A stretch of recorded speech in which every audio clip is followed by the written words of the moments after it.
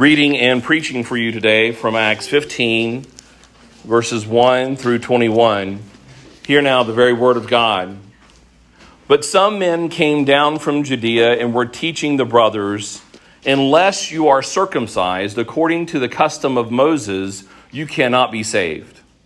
And after Paul and Barnabas had no small dissension and debate with them, Paul and Barnabas and some of the others were appointed to go up to Jerusalem to the apostles and the elders about this question. So being sent on their way by the church, they passed through both Phoenicia and Samaria, describing in detail the conversion of the Gentiles, and brought great joy to all the brothers. And when they came to Jerusalem, they were welcomed by the church and the apostles and the elders, and they declared all that God had done with them. But some believers who belonged to the party of the Pharisees rose up and said, "It is necessary to circumcise them and to order them to keep the law of Moses." The apostles and the elders were gathered together to consider this matter.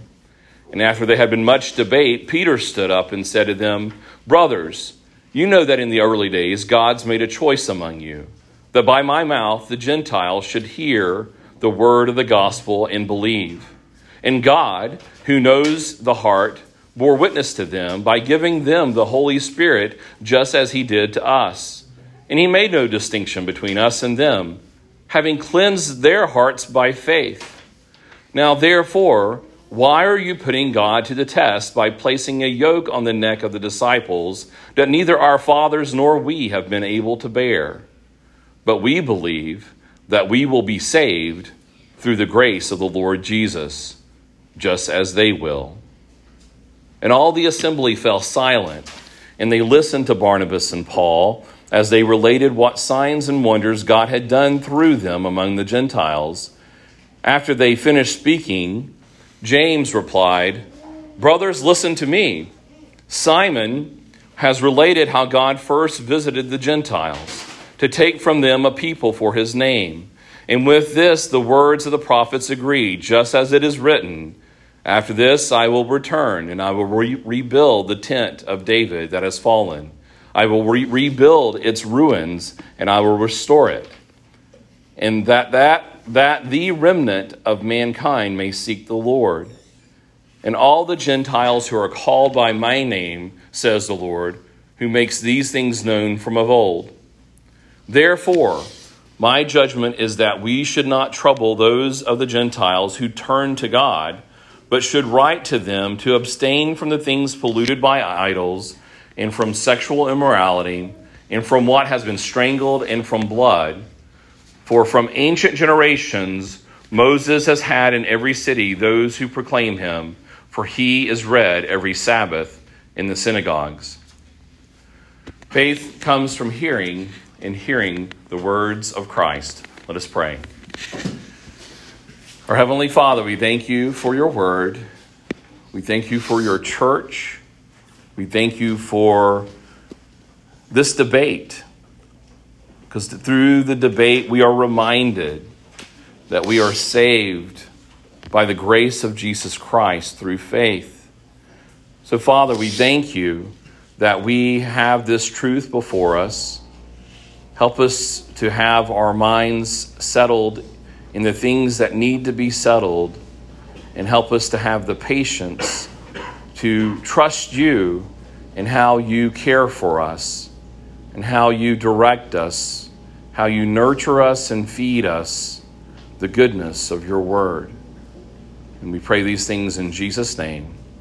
Amen. You may be seated.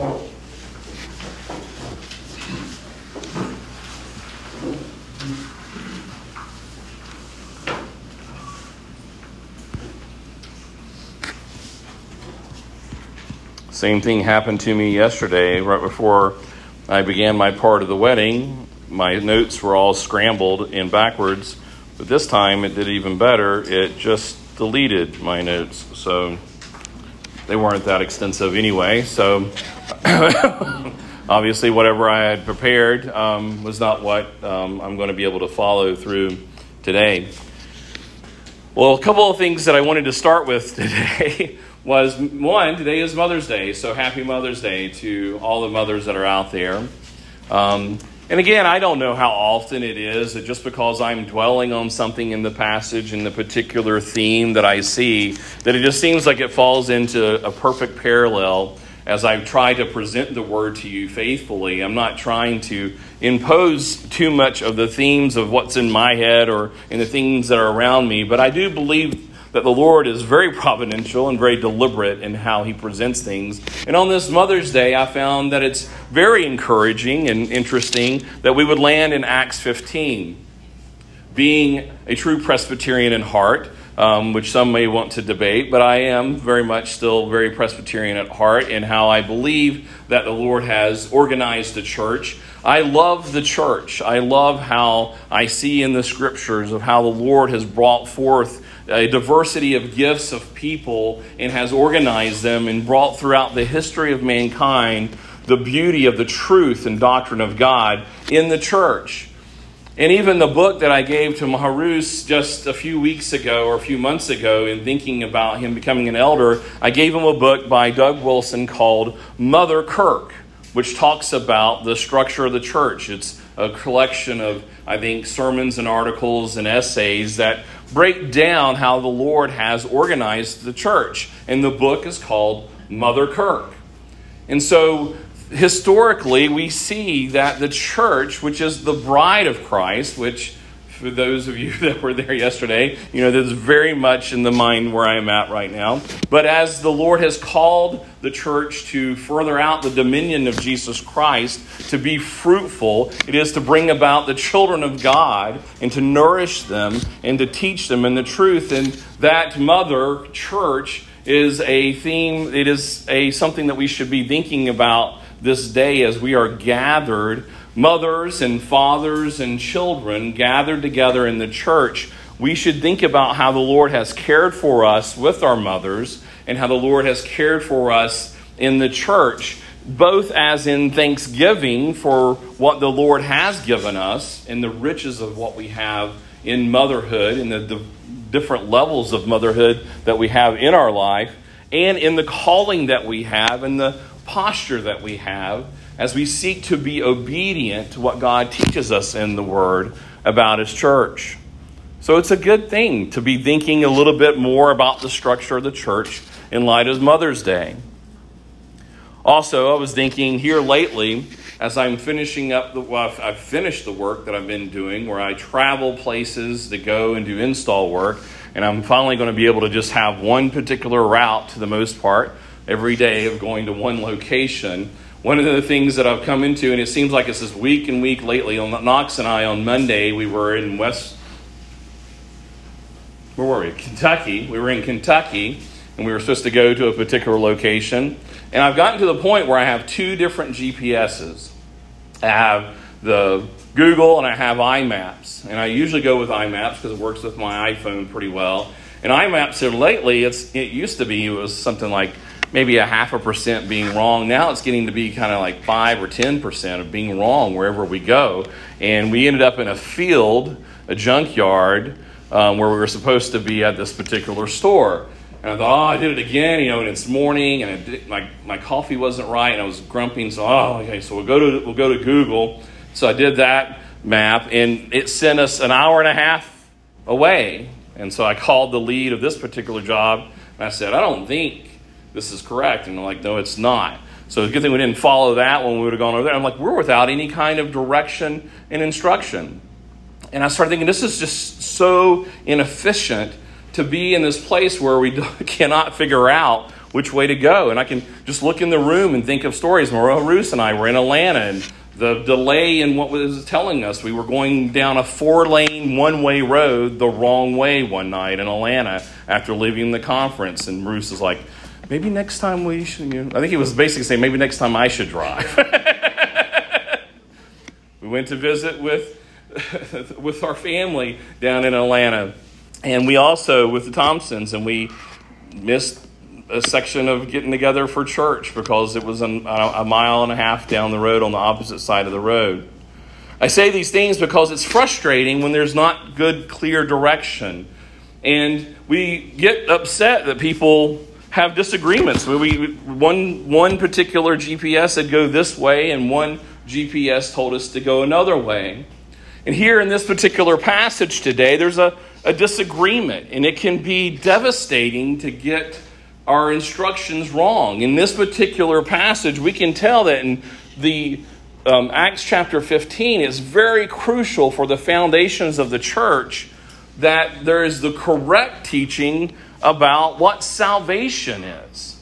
In the very beginning here, we see that there were those who came down from Judea and were teaching the brothers, unless you're circumcised. Now these were those who were, and later on we see that these were believers. These were people who were believing and trusting in Christ. It wasn't just that this was a group of Jews who denied Christ or rejected Christ. It says later that these were believers teaching the brothers that unless you are circumcised according to the custom of Moses, you cannot be saved.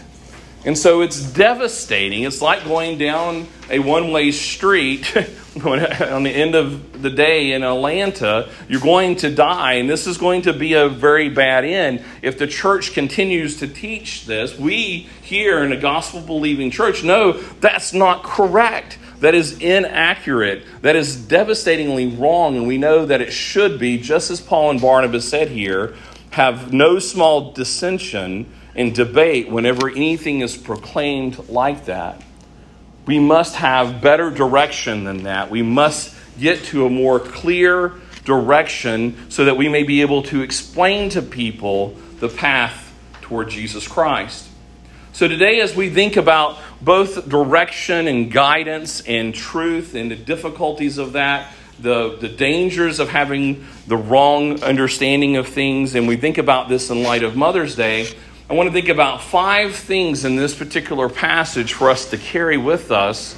That is both things that we see from our mothers as we grow up, good mothers. Now, some of you may not have had the benefit of having good mothers. Some of you may have the best mothers in the world. I think my children have the best mother in the whole world. But these are things that are very parallel, both with mothers in the home and the mother of the church, for us to consider when we think about how the Lord, in His great grace to us, has provided us with the Mother Kirk. First of all, we consider through salvation. Because these are all going to be S's, all 5 points. So we see the act of saving and teaching us about saving. We also see the sending. We see the sending of people in the church, both to go and to work out these difficult questions, some less difficult than others, and some very difficult. But there's the sending, and it's not just the sending of people for debate and discussion, but also the sending of people for the proclaiming of the good news and to encourage. So also the singing of God's praises. So we have the saving, we have the sending, we have the singing, and then I'm trying to remember what my notes said. We have the something before solving. Solving's the last one. Oh my goodness. Let's see, what was that? So saving, sending, singing. What's that? Saving. Oh, I said saving, right? Yeah, saving, sending, singing, and then there's solving, and there was one more S, and maybe I'll get to it. Well, let's just move on. So you know the last one's going to be solving. And we see these things that our mothers do. And I heard prayed from the Peters family of how their mother are the ones who helped them with their walk toward Christ, teaching them. It's typically, just as we see with Timothy in the New Testament, that the preaching of the gospel in its most firm and thorough discipleship manner happens often through the mothers. As much as my children have heard me preach in this pulpit and at the dinner table and in every circumstance that they run into in life, the discipleship proclamation of the gospel of the saving grace of Jesus Christ proclaimed in his word gets most rooted in their mind and thinking through the mother's teaching. And that particular approach is still word-centered, but that discipleship movement through the children. And so it's important for us as the the church, to encourage and equip and to strengthen our mothers, because it is where these children are going to receive and understand the most thorough teaching about the saving work of Jesus Christ. Here we see that the very first thing that they run into is a major debate that would require people to come together, elders and apostles, to come together and to consider this matter, was the issue of how are we saved?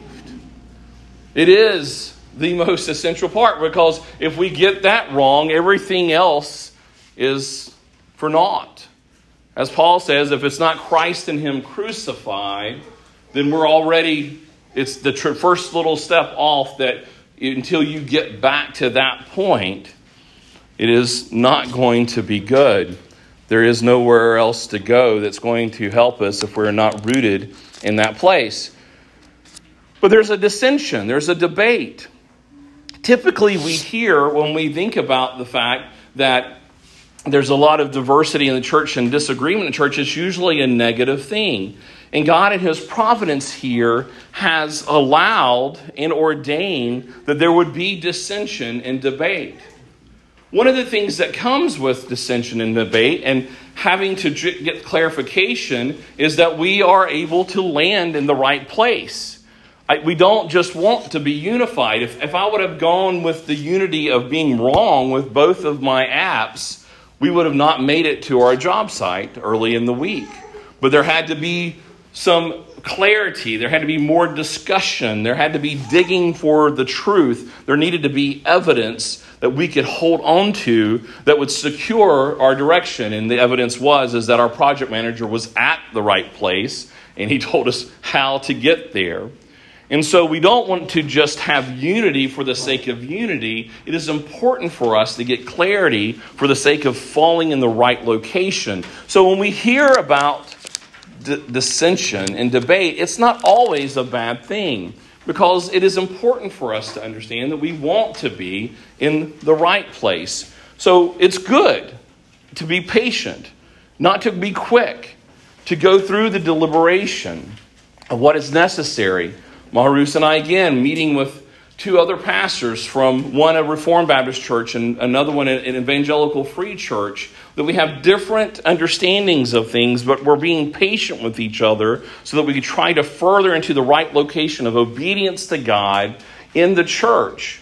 And so we don't want to just say, you know what, we're just going to go in this direction and we're not going to listen to anything else, because we know that God wants us to be faithful. So we want to wrestle out these things. As I'm joking around with him, I remember Damon with this kind of gleam in his eye. He's like, we need to talk about that particular disagreement that we have. Not that he wants to have an argument, but he has this longing for both of us to get to the right location together. He wants us to arrive in obedience and faithfulness as brothers. And so we should be patient in this, that God has ordained this, God has set forth this, that it is good for us to wrestle these things out. He could have just given us the measure of the Holy Spirit necessary for all of us to be unified. He could. He has that power and that ability. But he sought out that he would want us to go this particular path. He could have just had our children jump into maturity. I was talking to Dave about some struggles that we've observed from different adult Christians that seem to just have a hard time with discipline. And I said, William was sitting next to him, and I said, what do you think of William? Do you think he's a believer? And he was like, so is he a pretty good kid? He's like, yeah, he's a good kid. Are you ready to give him a car and just tell him to go out and start doing his own thing? He was like, no, that would be a crazy idea. It would be a crazy idea, William. Because he needs to be taught and disciplined. And you think, why would the Lord have us that? Why not just zap William with bam? He's got all that ability. This is what God has done in Salt, that his church is a growing church. And within his providence and his plan, it is a nurturing church. It is a growing church. It is a learning church. And that is why we are called disciples. We're students. We're not arrived at that particular location yet. And so when we think about the dissension, when we think about the difficulty in the debates, it is something that we should have a heartbrokenness whenever there is such division that there is no desire to come together, when there's such division that people are landing on things that are very clearly sinful, and we'll talk about that more at the end of this particular passage, but that we should be willing to be patient in going through that process of learning together, recognizing that we are all the children of God in a particular place of weakness, and that God has called us to send people and leaders in the church to go and to work some of these things out. It's a blessing that we have other brothers, not just in a formal way, but also even thinking this week as we were preparing for this wedding, the associate pastor from Westminster in Johnson City did the beginning of the, pointing over there because it was right over there in that building, did the beginning of the ceremony and just talking about things. We're from one moment talking about whether or not our voices would be able to be heard without amplification, to the next thing about how to raise up children, to the next thing about the beauty of Jesus Christ giving us the wedding feast as this wonderful communication of his celebration for his victory over sin. It was an encouraging time just in these little side conversations about the different things that we're called to be as his church. It's good to have that, and it's just a boost. I don't know the next time I'll see Bobby, but to have that kind of interaction with the broader body of the church, it is good for us to talk to people that are not always on the same path and always on the same thinking, because it's a refreshment. These particular men who were called and sent, they were sent to try to work out some of these difficulties and disagreements. But notice what's going on in this particular passage. As they're going out and they're passing through, we're in verse 3 here, they're describing the conversions of the Gentiles. And it brought great joy to all the brothers.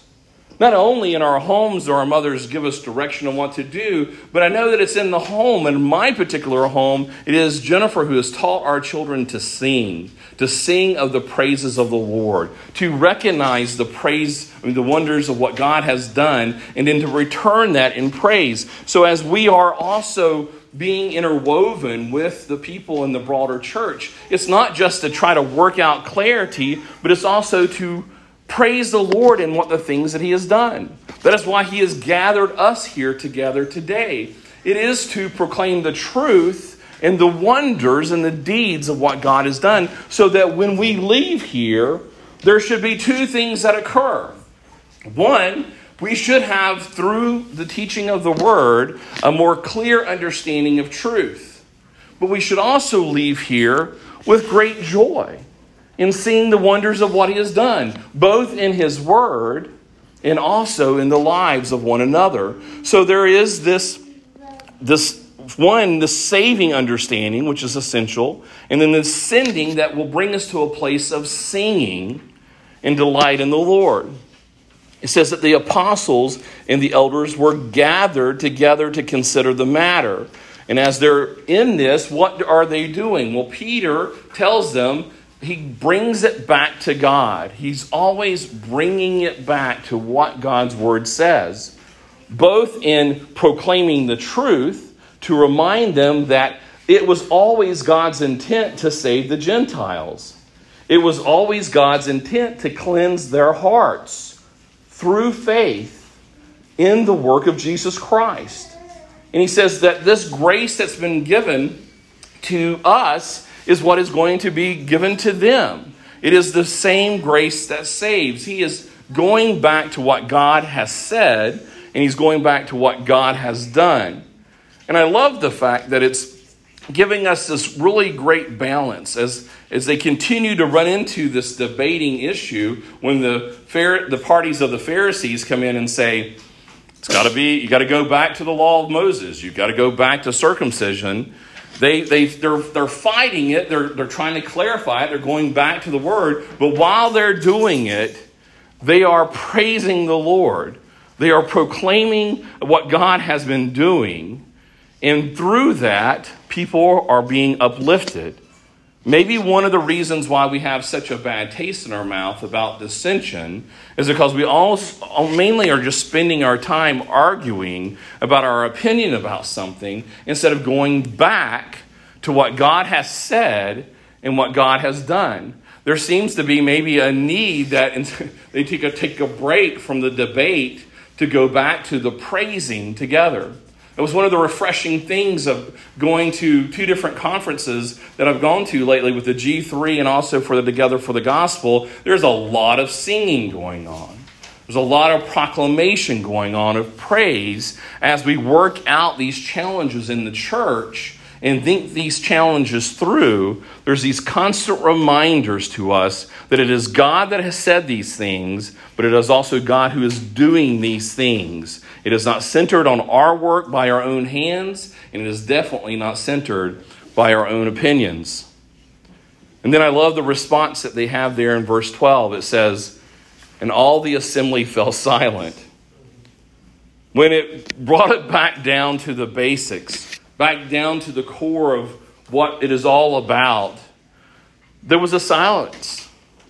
There couldn't be an argument at that point. That is the truth. When we get so far removed from focusing in on what it is supposed to be, I don't think silence was the next word there, but it's a good one there. Sometimes, I know in our home, it is just necessary. We have to just say, you know what? No talking. But here the response was silence because it helps us just to think about what is really true. When the truth is laid out for us in very clear terms as Peter did it, we need to chew on that. We need to dwell on that. It says, James replied, "Brothers, listen to me." He breaks the silence, and what does he do? He goes back to the Word of God. He goes back to the Old Testament.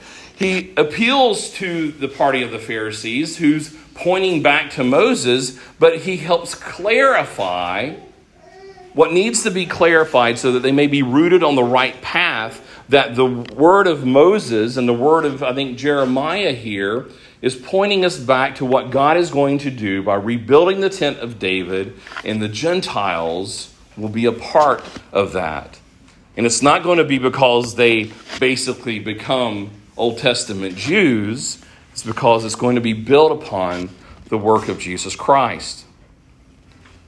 Now, here is a kind of a confusing thing for us that we see very clearly all the way to verse 17 that the debate is solidifying and clarifying that we are saved through faith in the work of Jesus Christ. And it's not going to be through the works of the law, that it's a yoke wrongly put upon people to tell them to go back to the law of Moses for their salvation. But then in verse 19 it says, "Therefore my judgment is that we should not trouble those of the Gentiles who turn to God, but should write them to abstain from the things polluted by idols, and from sexual immorality, and from things that have been strangled, and from blood, and from ancient generations Moses has had in every city those who proclaim him, for he is read every Sabbath in the synagogues." Well, that's a mouthful as it is, but it's also kind of confusing because we're thinking, what exactly is he talking about here? Well, this sounds like what? Works. It sounds like the Old Testament law. Just as soon as James gets through saying, yeah, this has always been God's intent that the Gentiles will be saved. I'm agreeing with Peter here. Circumcision is not necessary. Adhering to the law of God is not going to save you. So it's a burden falsely put. Let's just write them a letter. Let's just encourage them to obey the law and to abstain from sexual immorality. And we look at that and we go, whoa, did we miss something here? Is there a section here? This is the other component that we need to see when we think about the church. That when we see the church is not just there to proclaim, it's not there just to praise, but it's also there to be a shepherd. Some of the passages we were hearing of earlier, to help teach. It's to be a pastor, to help people with what they are dealing with. What we may be missing here in understanding is what kind of group of people are they particularly trying to help out? Is this just general Christians, or what kind of Christians in particular are they trying to help out here? Struggling Christians? Struggling, it's a little more general, a little bit be more specific.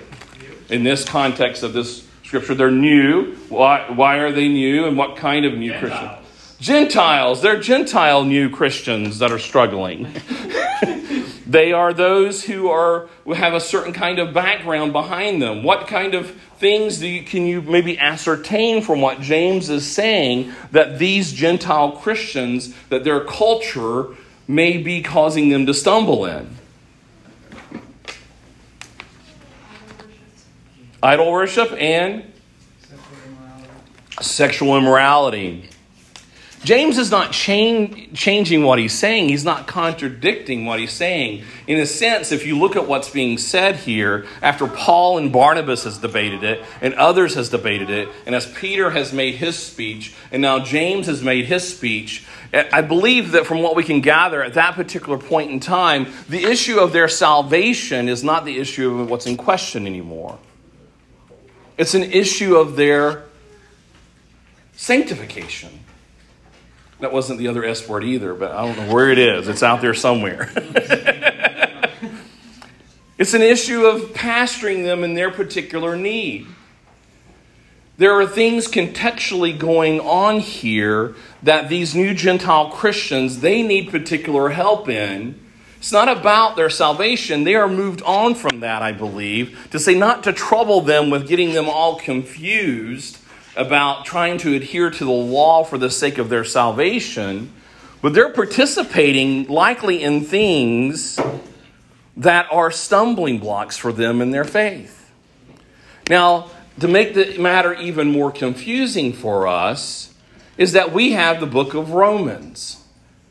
In Romans 14, Paul talks about eating meat sacrificed to idols. And what does he tell the church in Romans to do about that?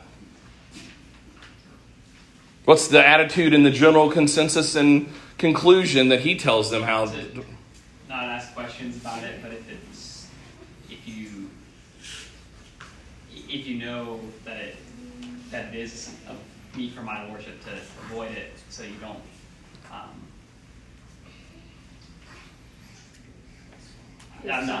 He makes it more of a matter of personal conscience.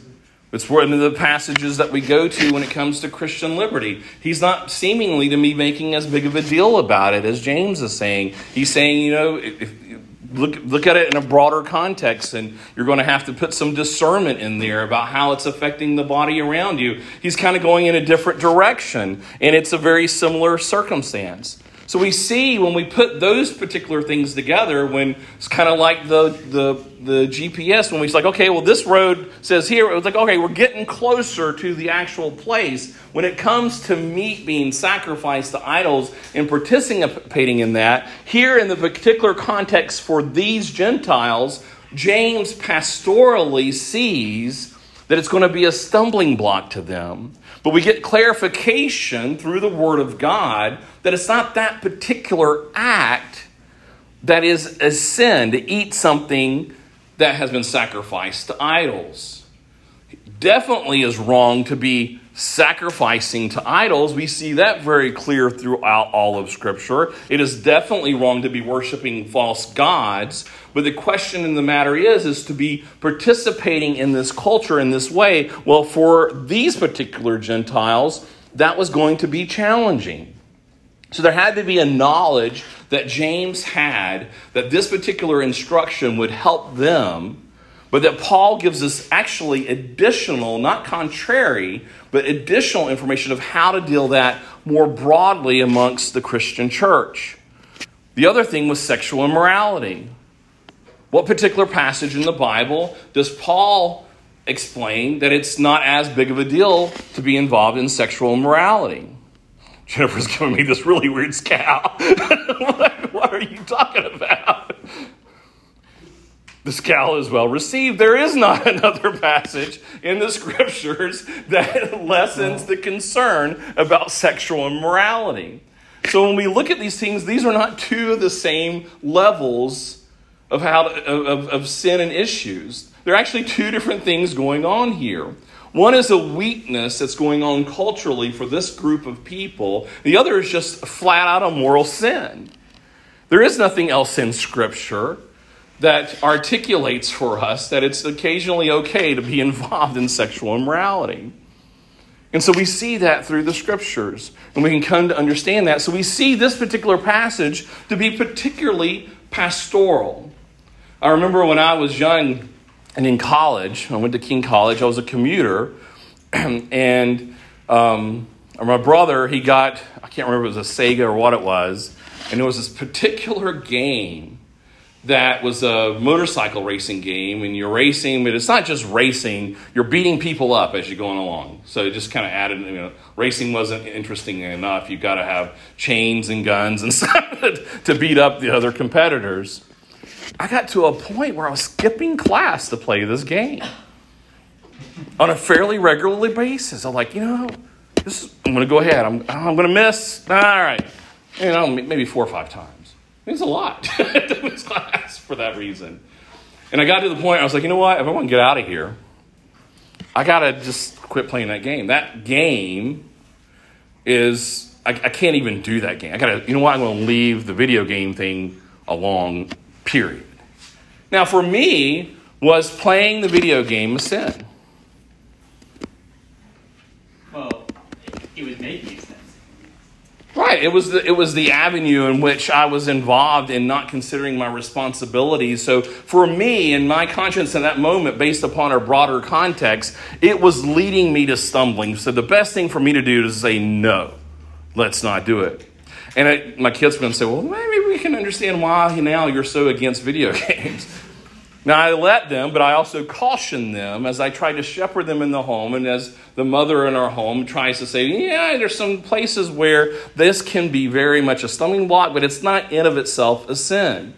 And that's a similar situation here with Paul, as he's saying that there's nothing in the eating of meat from idols that has anything in of it that's sin. But there's some broader context here, especially for these immature Gentiles, that if they're participating in this kind of thing, it is likely going to cause them to stumble.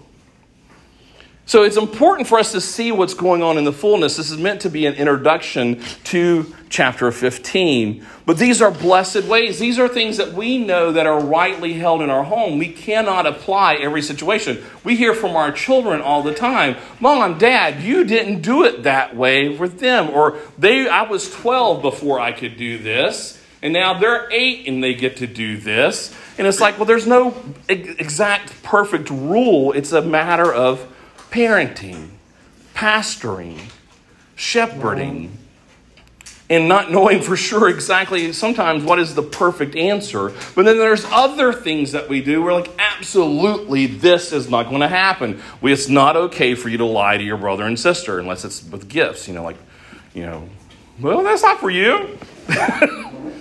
Which is, following through on the greater aspect of the royal law. So as we consider these things, I want us to look at how the Lord has provided and shown us in this passage, because it's starting to get a little bit more broad with how the church is coming together. He has provided us this wonderful, nurturing, and encouraging church, a structure, a gathering, an organization, an institution. Most of us would say that our mothers are a wonderful thing. And even if they're frail and even if they're weak and sinful, we still have this longing love for them, for how they have nurtured us and brought us to a place of life. The church is in the same way. It is not in its perfection. It has not come to its full arrival to the location that the Lord has prepared for us, but it is there to nurture us and guide us And we can see that there's a diversity to how it's going. But throughout and interwoven to this, it is to bring us great joy, not to just the life and the sustaining elements of what we have in our earthly life, but the joy of where all this began is of our salvation. That throughout all of this passage and throughout this whole work that they're doing, it is to remind us and to increase in us this great celebration that we have been saved by grace, by the work of Jesus Christ on the cross. And just as a mother feeds us, God in His church feeds us. We've been given this table as a nurturing reminder that has an effect in us, that brings us a nurturing of holding on to what is really saving us. It is not circumcision. It is not works. It is not the law, but it is the one who obeyed the law. It is not tossing off obedience to the character of God, to living out the things that the law teaches us, but it is to celebrate the one who was able to do what we could not do and who saved our soul. And out of obedience by His command, we are called to come and to eat and to remember the essence of our salvation and to proclaim it until He returns. And the ordinary and normative response of that should be great joy. We cannot come to this table without recognizing our need for it. So there must be repentance. The law has to be presented to us to understand that we need this table. And we need the one who did obey the law. And so we come and we eat and we feast and we are filled and we are nourished. And we should leave here with an understanding that it is Jesus Christ in whom we are saved. And we should come from here with great joy that is so. Let us pray. Our Heavenly